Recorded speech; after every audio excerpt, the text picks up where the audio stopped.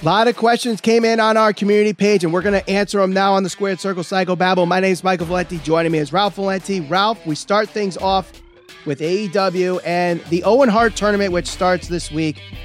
They announced that they're going to have a Joker on both the men and women's brackets. So we got the question, who will be the Jokers in the Owen Hart tournament? Okay, you want to start with the men or you want to start with the women's? We'll start with the men. Okay. Two names come to mind. I'm just going to feed into it because naturally this is just the state of pro wrestling. People want the big surprise. They want the pomp and circumstance, the big pop. I will go with either Johnny Gargano or I'm going to go with Cesaro. Okay. I think, honestly, it's not going to be a debuting wrestler. I think it's going to be a returning wrestler or someone that's already on the roster. And I've actually seen a couple people throw out some names that are interesting. I saw someone throw out Sting. I've seen Mark Henry get thrown out. And those are, wouldn't be bad picks either. Because the Joker is facing Samoa Joe. And I don't see Samoa Joe losing the match. You don't want to have a debuting wrestler lose to Samoa Joe. I think that would not be a great way. Even if it is Cesaro or Johnny Gargano, where you're losing to Samoa Joe. That's not bad, but it's still not a good first impression. So Sting and Mark Henry can put him over and don't really lose anything given their age and they're not full-time wrestlers or whatnot. But here's what I think. I think the returning wrestler actually will be Miro. And he hasn't been there in forever, so. He hasn't been there. I know he's filming a TV show, I think is why he's gone right now. But also he had the neck injuries and stuff like that. So, but I think he's going to be due for a return. And I wouldn't be surprised if Wednesday is that return. And I also wouldn't be surprised, like I just said, Samoa Joe is probably going over. But if the Joker happens to win this match, I think Miro beats him, eventually loses, but then he goes after the Ring of Honor World Television title. Any chance it's Kurt Angle? Has anyone even thrown that name out? Nobody's thrown that name out there, but at the same time, he did say that AEW made him an offer in the past, and it just was something he wasn't interested in at the time. So a one-off match with Samoa Joe, considering their history from TNA, just something to ponder. If it was in Pittsburgh, maybe, but I think they're going to be in Long Island. So Pittsburgh's not too far away from Long Island, but still, I don't see it. I don't see Kurt Angle. Although, if it is Kurt Angle, I'd be shocked and pop out of my seat because Kurt Angle is my number 2 favorite wrestler of all time. Only behind the Heartbreak Kid, Shawn Michaels. But for the women, honestly, I think this one's a little harder to decide. I don't know if they go with someone on the roster currently. I think this will be a debuting wrestler. And of anyone right now that I think is available, we just got the news that Candice LeRae's contract is done in WWE. So does that mean, I know she was on maternity leave recently, so I don't know where she is as far as that, but I think it's too early for that. So I'm going with Ember Moon, I think is the women's Joker. That's pretty much where I was leaning towards. It could be somebody that they already have under contract, but I think that they do actually need to debut somebody fairly strong. I know they've tried to do that. They haven't really tried to do it. They did do it, but they just didn't necessarily follow up really strongly with those people. So I think Ember Moon's a good choice. Next question comes in. Which AEW talents would benefit most working in New Japan Pro Wrestling as part of a talent exchange? I went with one men's singles wrestler, and I went with a tag team for this. Now, the men's singles wrestler, I went with Keith Lee. I think Keith Lee would benefit greatly in New Japan Pro Wrestling for that strong style. Like, he's too much finesse and not enough grit. I think he'd get the grit in New Japan Pro Wrestling.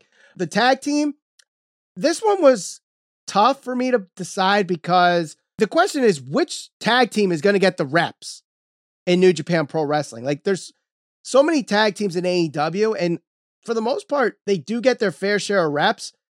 But what I'd like to see get more reps would be Top Flight. And I understand Darius Martin just got in a terrible car accident. Is going to be out 6 to 9 months. Tough luck for this kid. He can't stay healthy, like whether it's in the ring or out of the ring. But if he was healthy, and I were to put a tag team in New Japan, I think Top Flight, they need the reps. They're still very young. And Dante Martin, I think there's a lot of good junior heavyweights that you could work with too. So even if he just goes as a singles wrestler right now, I think he could get a lot of reps in there where right now he might get lost in the fold in AEW. Yeah, I'm going to go with good choices, by the way. I am going to go with, believe it or not, I'm going with Sammy Guevara. Sammy Guevara to me is a young talent that has a lot of upside and a lot of potential, but right now I think he really, really relies on some of the crazy stuff, and he's going to get himself hurt. I think he needs to go.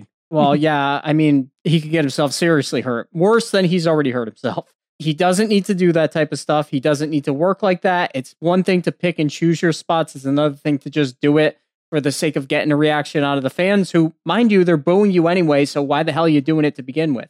Go to New Japan, slow it down while still being able to work at a fast pace. Whatever Will Ospreay was able to do. That's what I want to see. I was just going to say that. I was just going to say, if he were to go under the tutelage of Will Ospreay, because he had that same reputation Sammy had, where he would just do shit to do shit. Yeah. But if you see, since he's built this new character and the Empire and stuff like that, he is a completely different wrestler.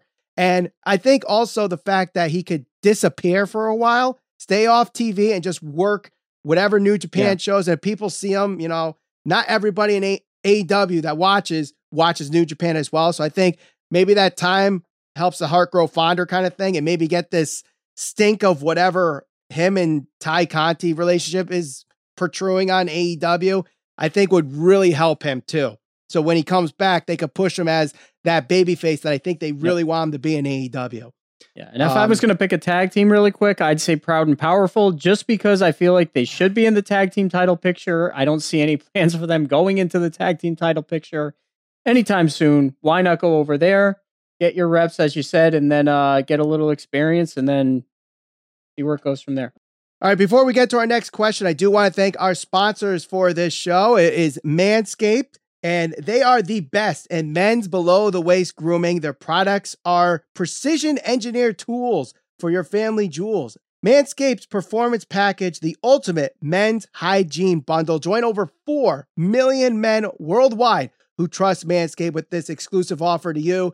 20% off and free worldwide shipping with the code SCPB20 at manscaped.com. And if my math is correct, Ralph, that's 8 million balls. The Performance Package 4.0 has arrived, and oh man, it is a game changer. I got to tell you, before I was using Manscaped products, I was trying to use my razor that I use. Well, not the same one that I use on my face, but change out the blade so it's down. It's just not a fun experience for that. All right. Not fun at all. But thank God now I have the Lawnmower 4.0. This trimmer is the future of grooming, and dare I say, the greatest ball trimmer ever. Their 4th generation trimmer features a cutting-edge ceramic blade to reduce grooming accidents thanks to their advanced skin-safe technology.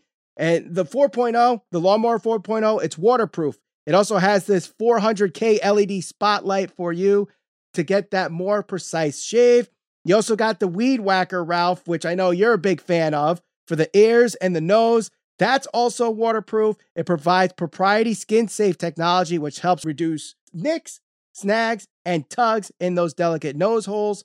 You also got the Crop Preserver Ball Deodorant and Crop Reviver Ball Toner, which will change the way you approach your hygiene routine.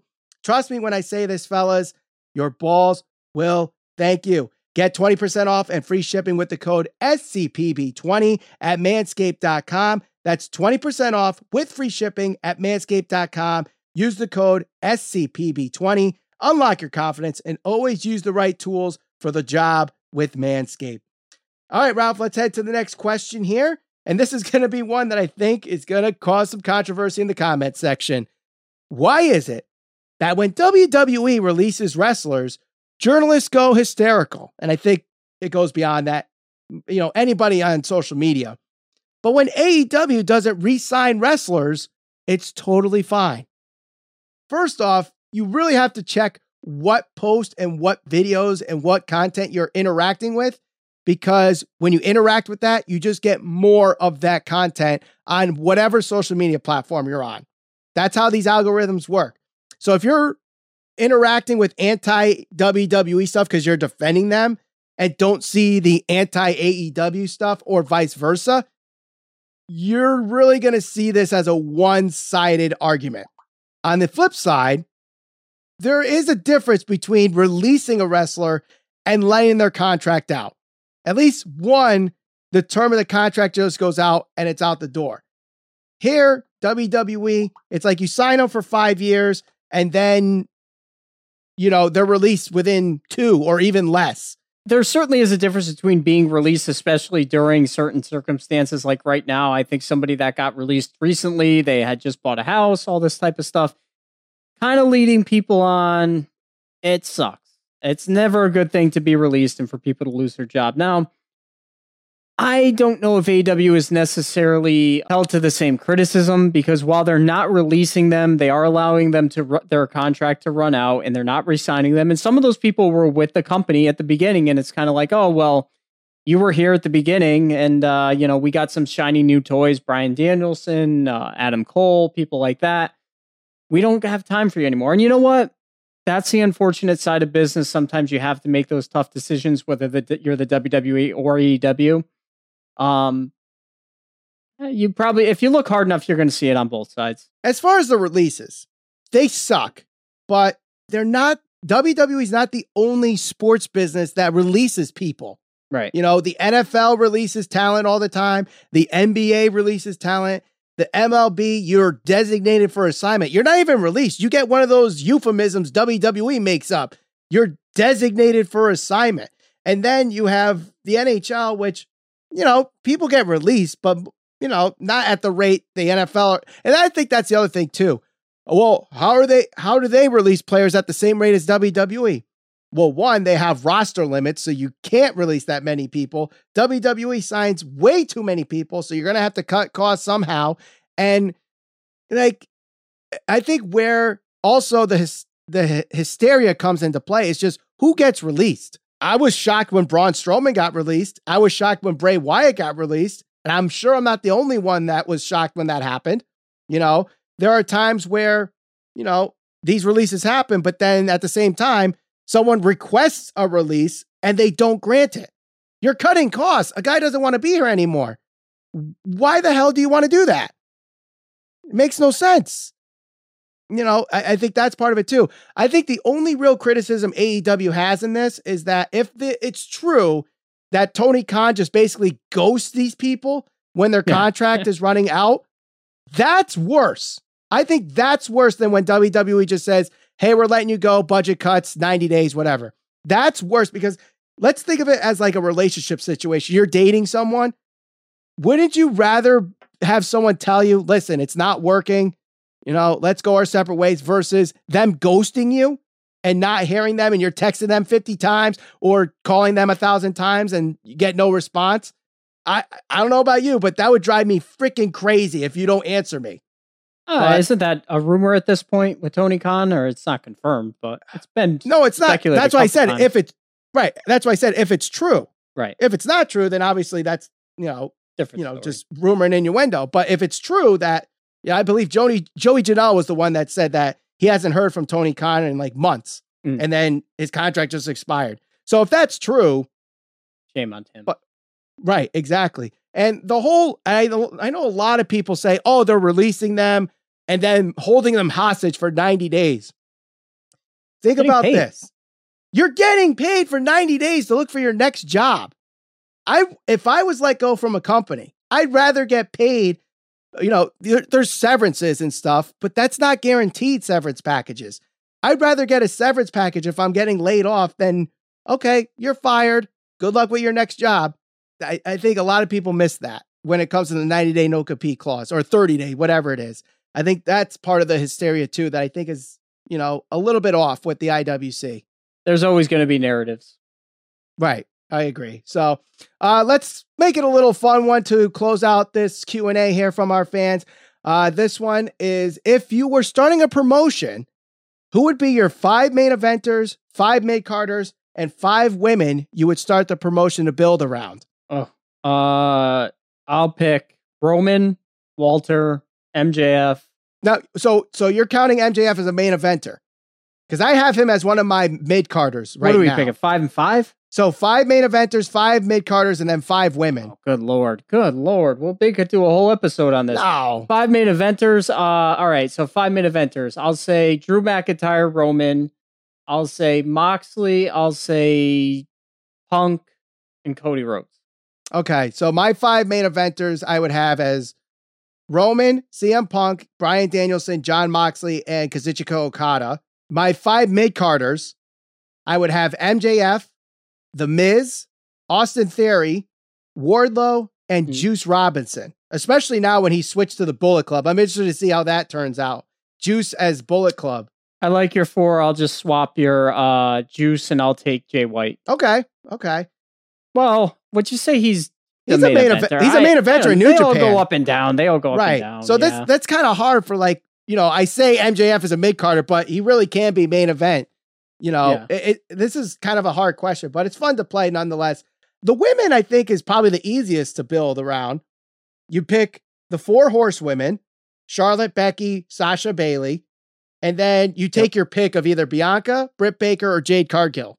I'll take Britt Baker. See, I mean, I feel like Bianca's there, but then I also have the future with Jade as well, especially because if I'm having Jade in my promotion, she's getting the Goldberg push, and she's going to be on every week, and she's squashing everybody. I don't care how bad you guys want 20-minute long matches. I'm going to use effective television with 2 minutes of Jade Cargill just running through everybody until someone worthy enough can beat her, just like Goldberg. And I'm not going to use a cattle prod or whatever to beat Jade Cargill like they beat Goldberg. So I think I'd go Jade. Yeah. All right. I'll go through mine quick. I already said Britt Baker. She's definitely in one of mine. Bianca Belair for sure. Sasha. Bailey.